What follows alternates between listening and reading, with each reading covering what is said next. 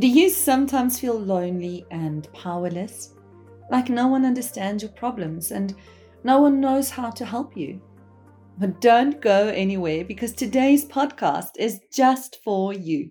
The key to know God's love. The key is Jesus. The key to know God's love. The key is Jesus. Hi friends, it's Lally and welcome to Doxadeo Kids Storytime, where you can be part of every Bible story. Sometimes I wish Jesus was right next to me so that I can talk to him and tell him all about my problems. Not to only pray, but to hear his voices clearly as I hear the lawnmower outside or the birds singing in the trees. And then I remember that Jesus didn't just leave us behind on our own when he went to heaven. No, he actually left a very special friend who came to take his place on earth. Do you know who it is?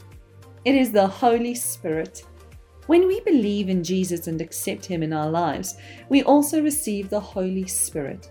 Jesus said the Holy Spirit is our comforter and helper. The Holy Spirit is with us all the time and there to help us with hard decisions and what seems too difficult for us. The Holy Spirit also guides us and helps us to become more and more like Jesus.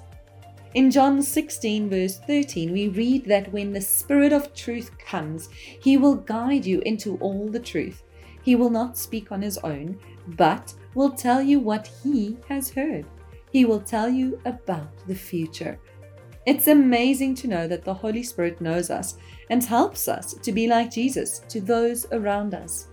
The Holy Spirit gives us power. Let us pray. Dear God, thank you that you give us power to overcome through the Holy Spirit. Help us to be sensitive to the voice of the Holy Spirit and listen when it is talking to us so that we can become more and more like Jesus. In Jesus' name we pray. Amen. If you think having the Holy Spirit is cool, wait until you find out about our podcast tomorrow.